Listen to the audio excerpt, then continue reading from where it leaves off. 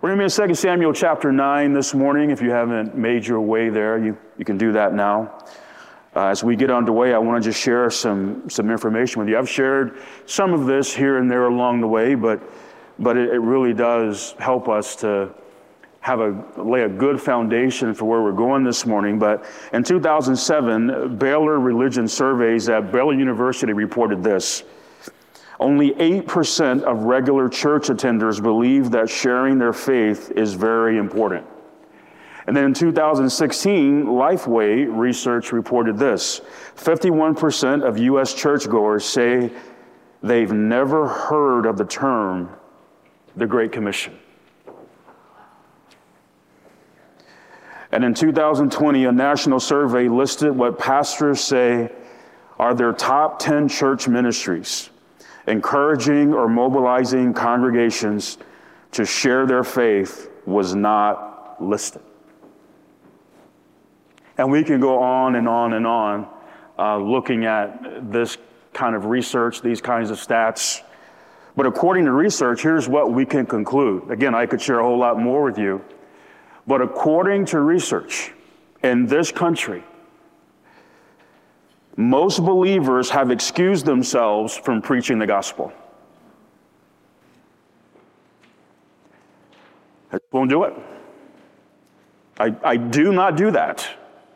I don't. For many, the thought of evangelism is so daunting and challenging and discouraging and fearful that God can do whatever he's going to do to me, but I am not doing that.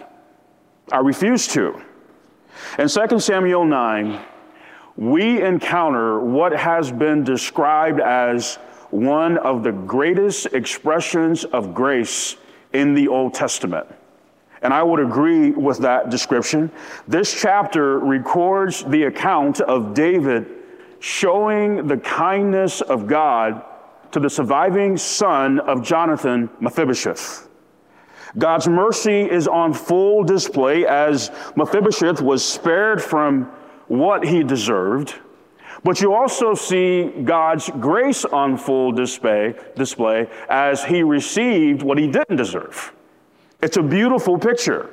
And as we walk through this chapter, what I want to do, and we won't get through all of it today, and that's okay. But as we walk through this, my heart is to hopefully simplify, if not tame, this beast that many of us have come to identify as evangelism.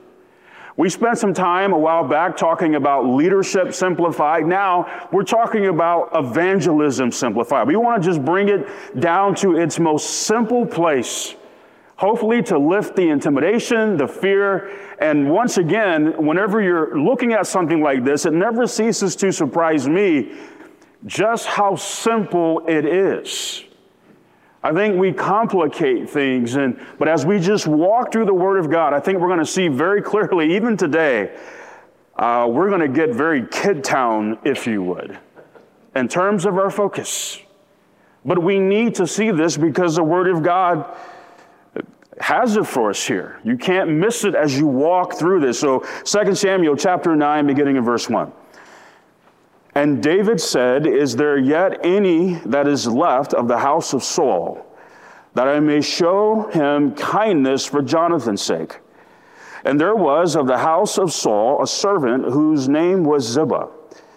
And when they had called unto him David, the king said unto him, Art thou Ziba? And he said, Thy servant is he. And the king said, Is there not yet any of the house of Saul, that I may show kindness, or the kindness of God unto him? And Ziba said unto the king, Jonathan hath yet a son, which is lame on his feet.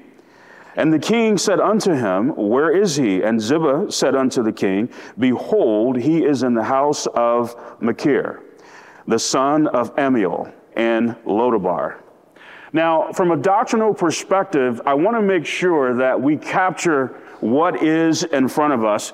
In chapter 8, we saw last week just the expansion of the kingdom.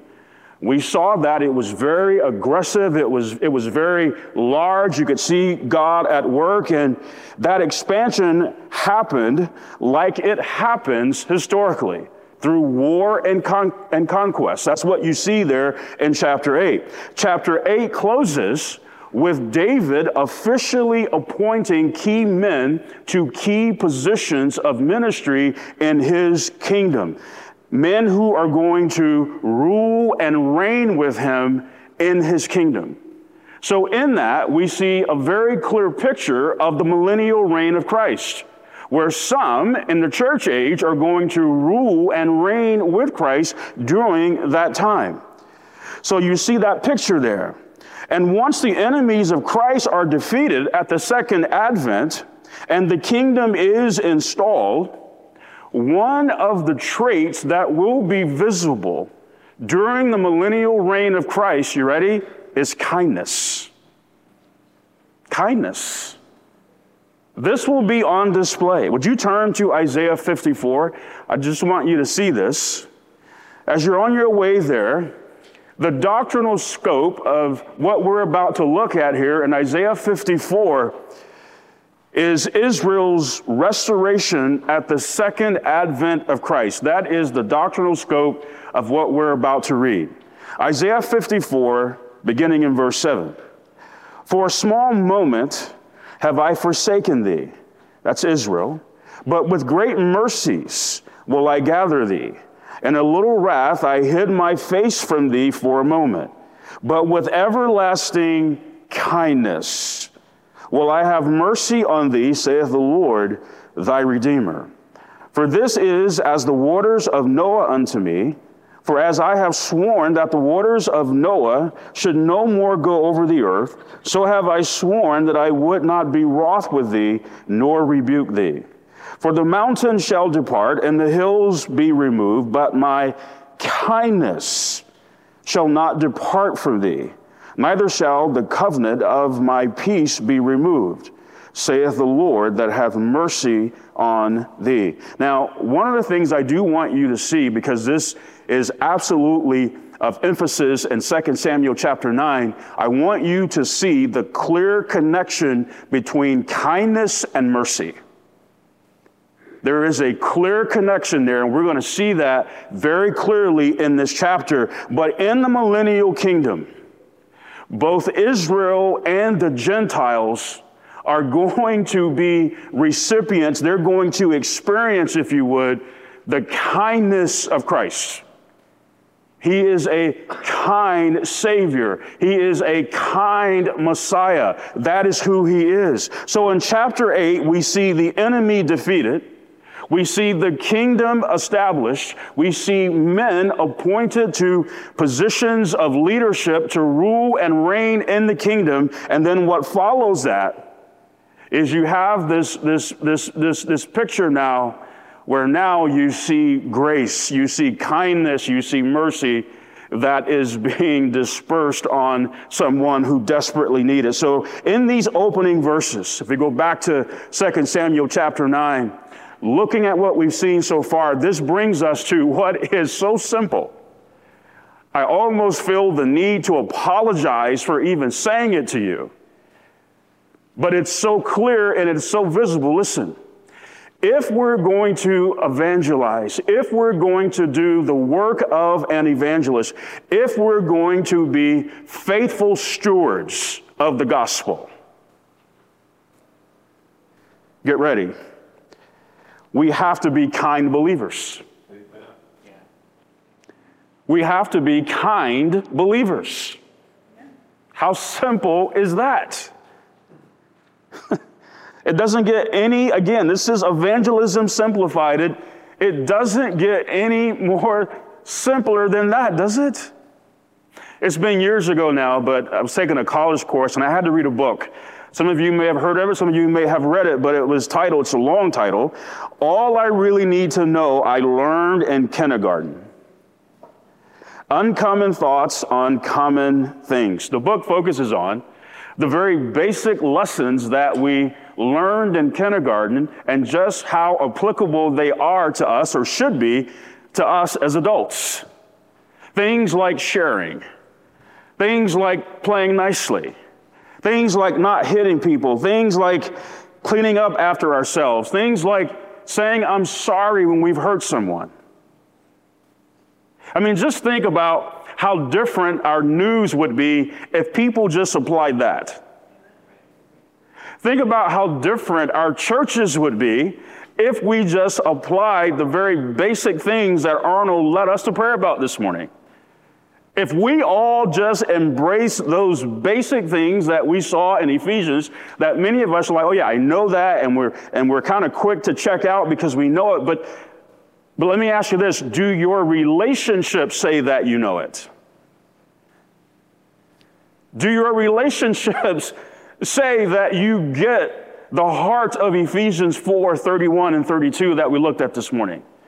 That's what really matters. One of those Christ-like traits that we see in Scripture is kindness. It's a beautiful trait. It glorifies God. It edifies people, both saved and unsaved. Which brings me to establish this, because I have to say this, because, again, one of the things that you learn along the way in public speaking is to know your audience, right? So I think I know mine, which compels me to say what I'm about to say to you. In the eyes of God, knowledge of deep things excuses no one from living basic things. Amen. Somewhere along the way, we've done some bad math that says because I'm just short of a Bible genius, I am excused from something so trivial and childish. And aren't they covering that in Kid Town? I mean, kindness, yeah. Let's get on to bigger and greater things in the Bible. In the first 7 verses of this great chapter, the word kindness shows up 3 times. I mean, it is an emphasis. It is something that God wants us to see. Guys, I'm serious. I find more and more that I am burdened. I am burdened over how we gloss over things like this and even excuse ourselves from it. And we can behave so contrary to it. And we can't seem to recognize that God isn't okay with it. He's not okay with it. God doesn't excuse us from being kind because we know the Bible so well. He doesn't. David wanted to show kindness to anyone who was left of the house of Saul, but to show kindness, we have to be kind. You have to be a kind person. David was at this point. At this point, he was kind. Now, as we keep turning the pages, he's going to show some other things that aren't so kind. But would you turn back to chapter 2? David, at this point, he wore the attire of kindness. It was an emphasis for him. 2 Samuel 2, we would have walked through this before, but verse 5, and David sent messengers unto the men of Jabesh Gilead, and said unto them, Blessed be ye of the Lord, that ye have showed this kindness unto your Lord, even unto Saul, and have buried him. So David was basically commending them for their handling of the burial of Saul. Verse 6, and now the Lord show kindness and truth unto you, and I also will requite you this kindness, because ye have done this thing. Now these folks, this group to the north of where David would have been at this time, they aligned themselves with Abner, who wasn't being kind, who didn't show kindness to David, who sowed discord and divided the kingdom. David could have gone to war with them. But instead he says, I want to repay you with kindness for how you handle the burial of Saul. I don't want to go to war with you. How often, to the grieving of the Spirit of God in the church, how often do we so quickly choose war over kindness with one another? So quickly.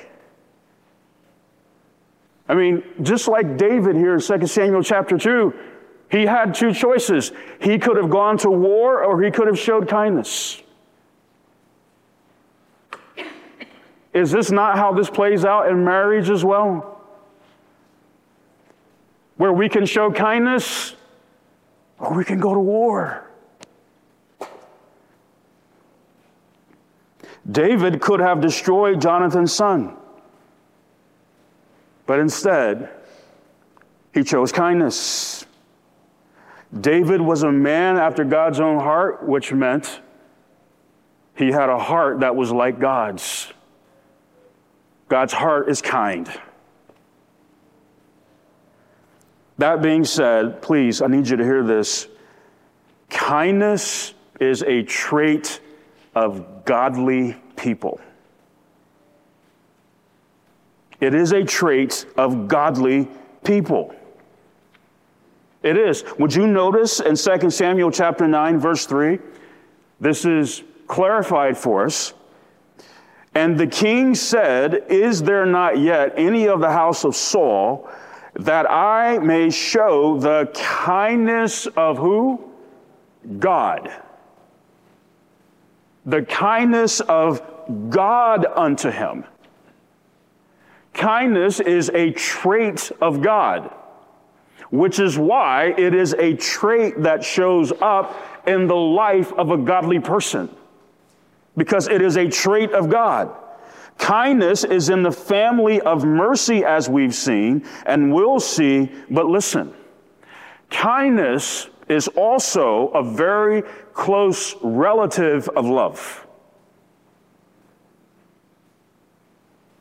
A very close relative. Look at these verses. Proverbs 25, verse 6. Remember, O Lord, thy tender mercies and thy, say it with me, loving kindness, for they have been ever of old. Psalm 36, verse 7. How excellent is thy loving kindness, O God. Therefore, the children of men put their trust under the shadow of thy wings.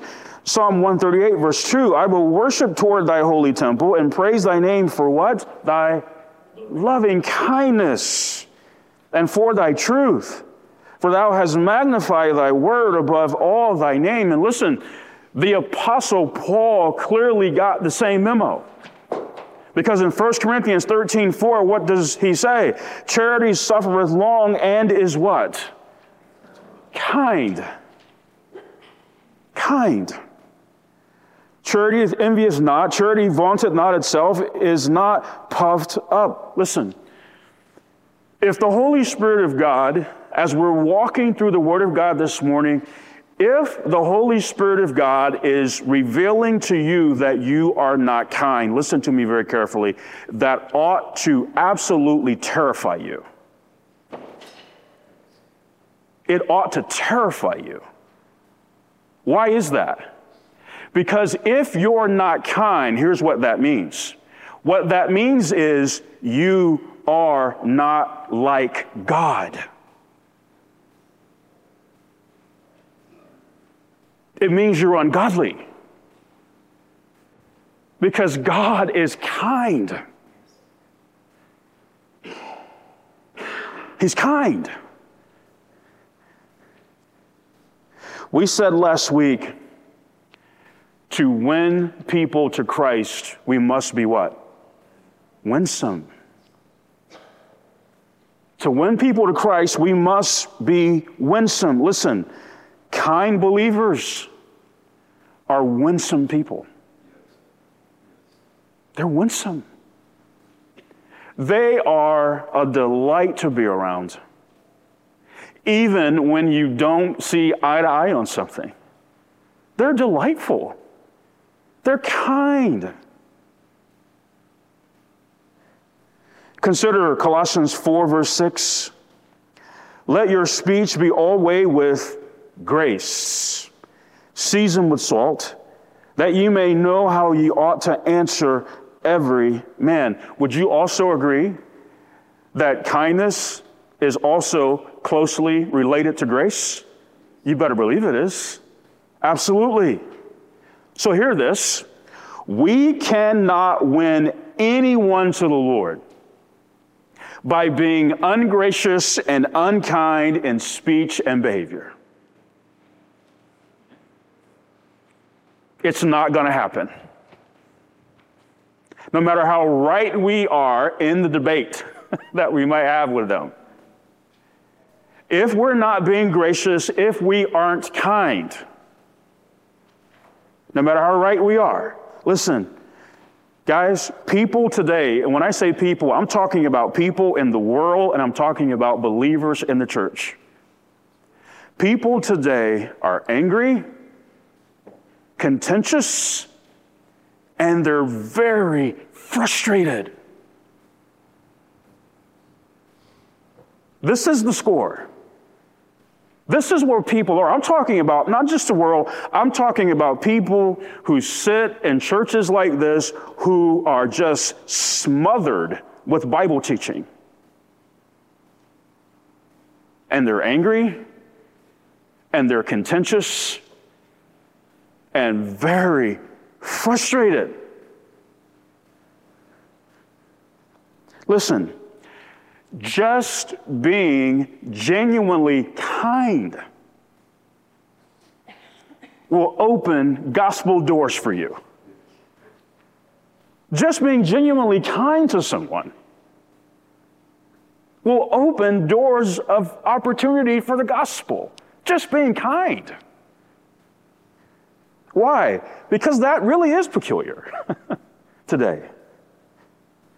This is why it is so perplexing and disheartening for me to watch believers quarrel with unbelievers over issues that Satan is only using to drive the unbeliever further away from the gospel, and this arrogant, childish, immature, carnal believer can't see that the devil is using them to be totally complicit in driving this unbeliever away from the gospel.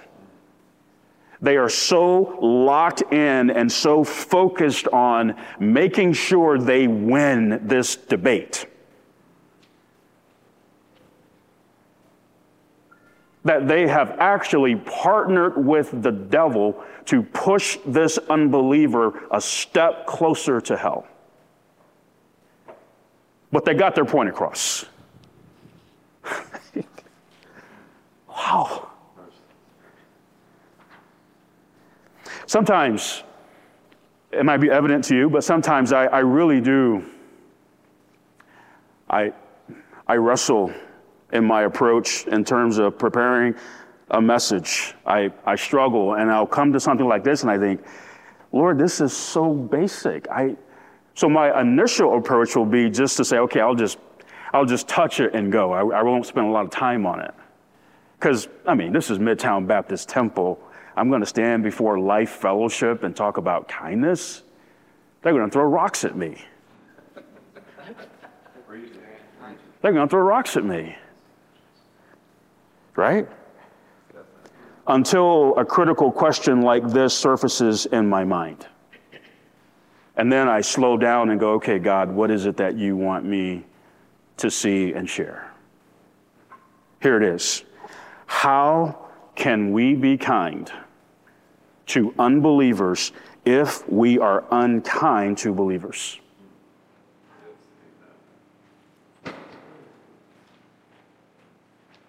You don't become a different person. You are who you are. I am who I am. But if we can't be kind to one another, how are we ever going to be kind to an unbeliever who is going to disagree with us on a number of things? Who doesn't think like us, doesn't speak like us, doesn't act like us. And we can't even be kind to people who agree with us and believe what we believe. Unkindness is not winsome. Never has been, never will be.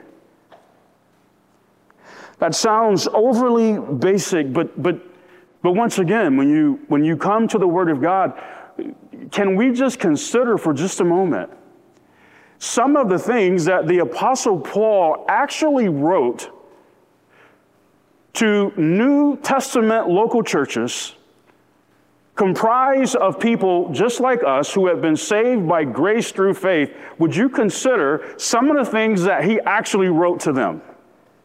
1 Corinthians 6, verse 6, but brother goeth to law with brother, and that before the unbelievers.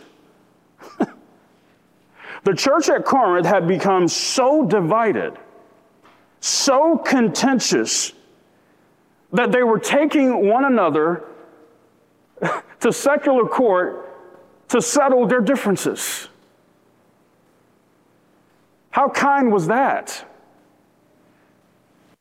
We're observing the Lord's Supper this week, and next week I've got you in court. I'm suing you, brother, sister. I mean, listen, some of the things that we have in our history is just, I don't have words to capture how is it that people can know the Bible that way and yet treat one another like that. Help me, please.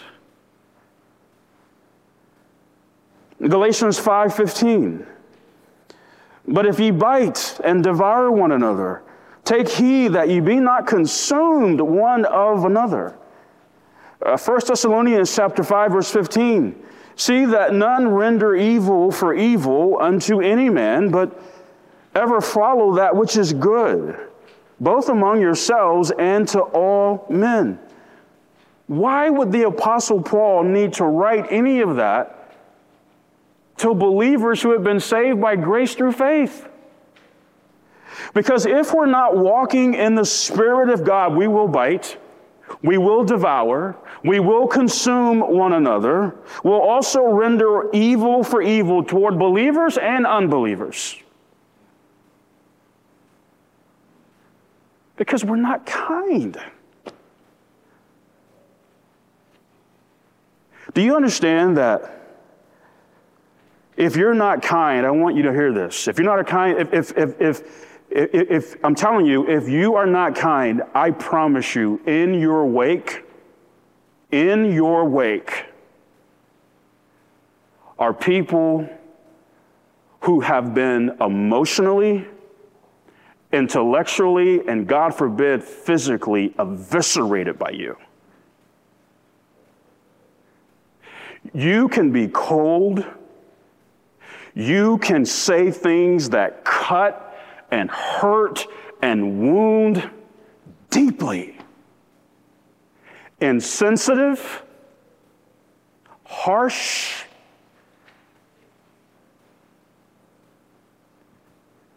We're talking about things that have no association with kindness whatsoever.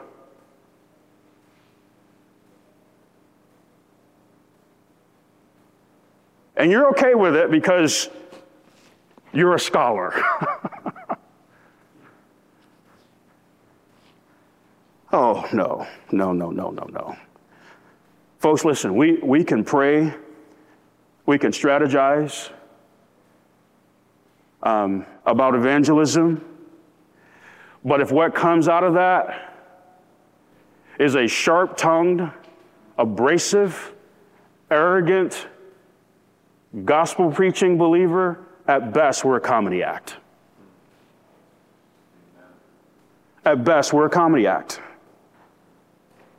There's much more I can say here about this, but before we transition to this next point, I do need you to hear this, because this is where the issue surfaces, and this is really where the rubber meets the road in this conversation about kindness. Being kind is not an issue for most believers until there is a disagreement. Nobody has an issue with anything I'm saying up until there's a disagreement.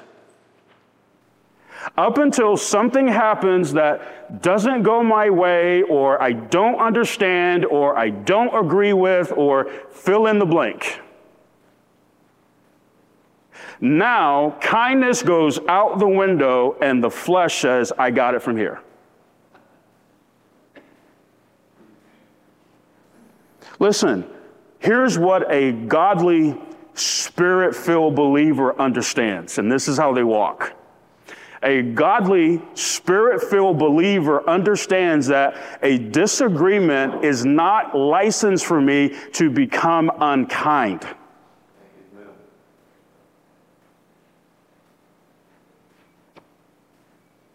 It doesn't excuse me from kindness because you disappointed me, or because you took a different position than I took, because you let me down, or whatever, fill in the blank.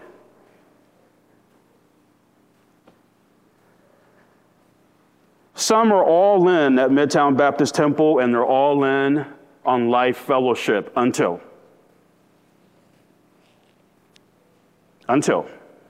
there's a disagreement. Until then. And in anger and bitterness, they burn rubber, going to the next place. Listen, everyone has a free will to go wherever you feel you need to go and be wherever you need to be. No one is being held hostage here, but know this. Wherever that place is, a disagreement is going to emerge. Yes. It's going to emerge. And if you're not kind, then guess what you're going to do? You're going to handle and address that disagreement the way that you've always addressed it: carnality. You will be abrasive. You will be hurtful. You will be contentious. You will fight. You will divide. You will kick, and you will scream to make sure everybody knows where you're coming from.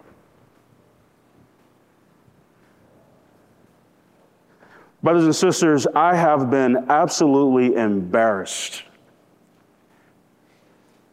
by unbelievers watching how unkind we can be toward one another.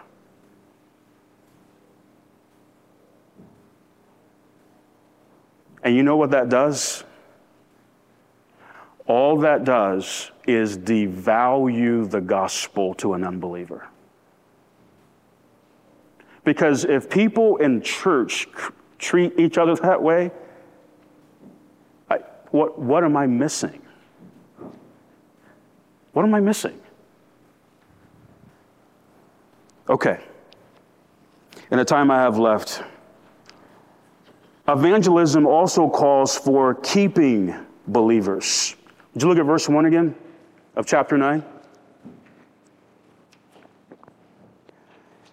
David said that I may show him kindness for Jonathan's sake. Now, for this, we need to turn back to 1 Samuel to get the gist of what's in view here. But 1 Samuel chapter 20, if you want to be turning there, you're like, why are we turning our pages today? Well, because I can't fit all the words on the screen. I'm sorry. But you're going to be kind about it, right? You're not going to like throw rocks at me and none of that, right? We'll be good, right? Okay, very good. 1 Samuel 20, beginning in verse 14. And thou shalt not only while yet I live show me the kindness of the Lord, that I die not, but also thou shalt not cut off thy kindness from my house forever. No, not when the Lord had cut off the enemies of David, every one from the face of the earth. So Jonathan made a covenant with the house of David, saying, let the Lord even require it at the hand of David's enemies. And Jonathan caused David to swear again, because he loved him, for he loved him as he loved his own soul. Jonathan knew that David was going to be the next king of Israel. But he also knew this. He also knew what that meant during that time for the sons of the former king. Extermination. He knew that. He knew that. But David was mindful of the covenant that he made with Jonathan about this. 2 Samuel 21:7 we'll get here, but the king spared Mephibosheth. Why? The son of Jonathan, the son of Saul, because of the Lord's oath that was between them, between David and Jonathan, the son of Saul. And showing kindness to the house of Saul for Jonathan's sake, here's what David was doing. David was looking to keep his word. He was looking to keep his word. He had made this covenant. We spent weeks looking at standing on the promises of God, and anytime we look at the promises of God, inevitably, and as we should, we focus on the fact that God is a promise-keeping God. That God keeps his word, that God will never break his word. And yes, that's why we can stand on those promises, but here's the question for us today. Do you keep God's word? Do you keep God's word? God's always going to keep his word. God is a promise-keeping God, but are you a promise-keeping believer? Do you keep what God has given you from his word? Here's what we mean. 1 Thessalonians 2, verse 4. But as we were allowed of God to be put in trust with the gospel, even so we speak, not as pleasing men, but God, which trieth our hearts. 1 Timothy 1:11, according to the glorious gospel of the blessed God, which was committed to my trust. Something's been entrusted to you. Are you keeping it? Would you agree that trust is the foundation of a covenant? Yeah, it is. When a covenant is made between two parties, they are trusting one another to uphold their responsibilities of that covenant, right? This is what we do at the wedding altar, right? We make a covenant. God has entrusted something to every believer, the gospel. The gospel. He has upheld his responsibilities in it. He's giving you a gospel to preach because of Calvary. But he didn't stop there. He's also indwelt you with his Spirit so that you have the power to actually do it. So God has upheld his part, his responsibility in the gospel. But here's the question. Are you keeping the gospel that God has committed to you? And by keeping it, here's where we're going. The only way to properly keep the gospel is to faithfully preach it. But if you're going to do that, if I'm going to do that, then we're going to be in the great majority in this country, aren't we? Because as we started this morning, most believers have excused themselves from preaching the gospel. They're not keeping believers. We are not properly keeping the gospel if we're not preaching it. Now, stay with me. Stay with me, because this is, I'm almost done. I'm watching the clock, but I can't have you check out here, because this is, I want you to get this, okay? I need to get this. Listen very carefully. Our stewardship of the gospel is directly tied to our personal character. It is tied to our personal character. Had David killed Jonathan's son, Mephibosheth, it would have been a mark against his character. Why? Because he would have broken his word. He had made a covenant with Jonathan that he would not do that.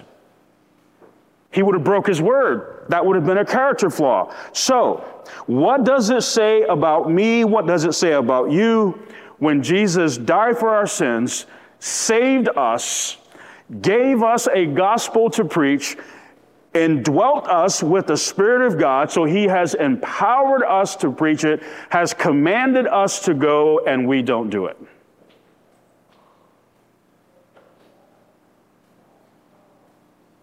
What does that say about our character? God, I'm so grateful that I have benefited from the gospel. Woo! Man, that's some great eternal insurance. But oh God, it's just so hard in America today. It's just, nobody wants to hear it, and people are just, and Lord, I've tried here and there, and Lord, I just don't know that I know enough about the Bible, and I'm not going to ask for a show of hands, but my brother in the Lord, Brian Clark, on the Postscript, did a fantastic interview. This guy has planted a church in one of the hardest grounds in the world to reach people, London, England. And I put in the WhatsApp chat, hey guys, please listen to this. I'm not going to ask for a show of hands of how many people who listen to it. But you talk about Evangelism Simplified. I just could have played that interview this morning and sat down. That would have been much better. Right, John? He's nodding like, yeah. So you're nodding, so you're saying I should sit down? Is that? Well, no comment. How about nonverbal communication? The nodding. That's the comment, bro. You're sitting next to him. You're like, yeah, bro, sit down. Brian, get up.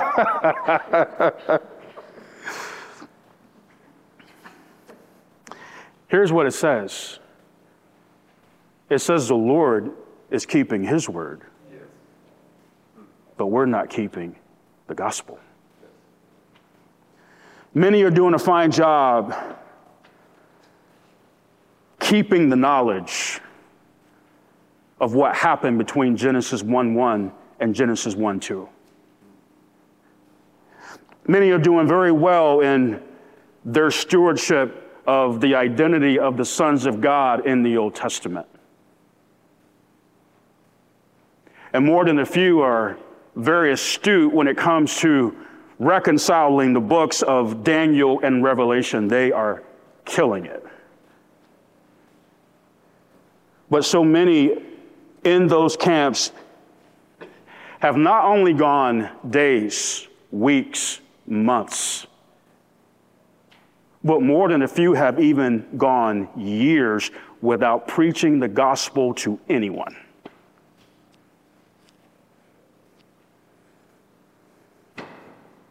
They've not kept the gospel that was committed to their trust by God himself, and in pure arrogance. They believe that their vast knowledge of the Bible excuses them from such basic things like preaching the gospel. So that's for those who just get saved and they're just so excited and they want to just tell everybody about Jesus, and then they can bring those people to me so I can vomit all over them with all that I know about the Bible.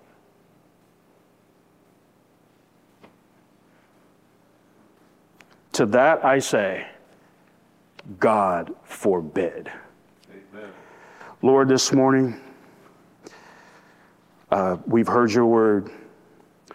God, we have stared kindness in the face. God, it would grieve you to the core if we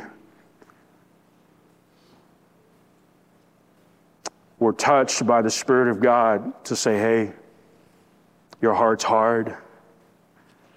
Your words are hard. Your mind is critical and judgmental and unkind toward others. God, it would be devastating for us to come face to face with that and justify why it doesn't apply. But as we're seeing in this beautiful portrait of grace in the Old Testament, God, kindness is absolutely a major player in evangelism. We have to be kind. We have to be like you if we're going to be winsome and win people to you. But not just that. Lord, we've got to be people of character and integrity. You have entrusted something to us that is invaluable to you, and it's the gospel. And God, if we're not faithfully preaching it, if we're not stewarding the gospel, then God, we're not keeping it. And that too is grievous to you. And so, Father, as we walk through this, as we continue walking through this, help us to embrace how you're looking to deal with our hearts and our minds. Lord, that is critical in looking at this thing, this animal called evangelism. Help us to embrace however you're looking to work with us, deal with us, Lord, that we, for your glory, can be fruitful coming out of this. In Jesus' name, amen.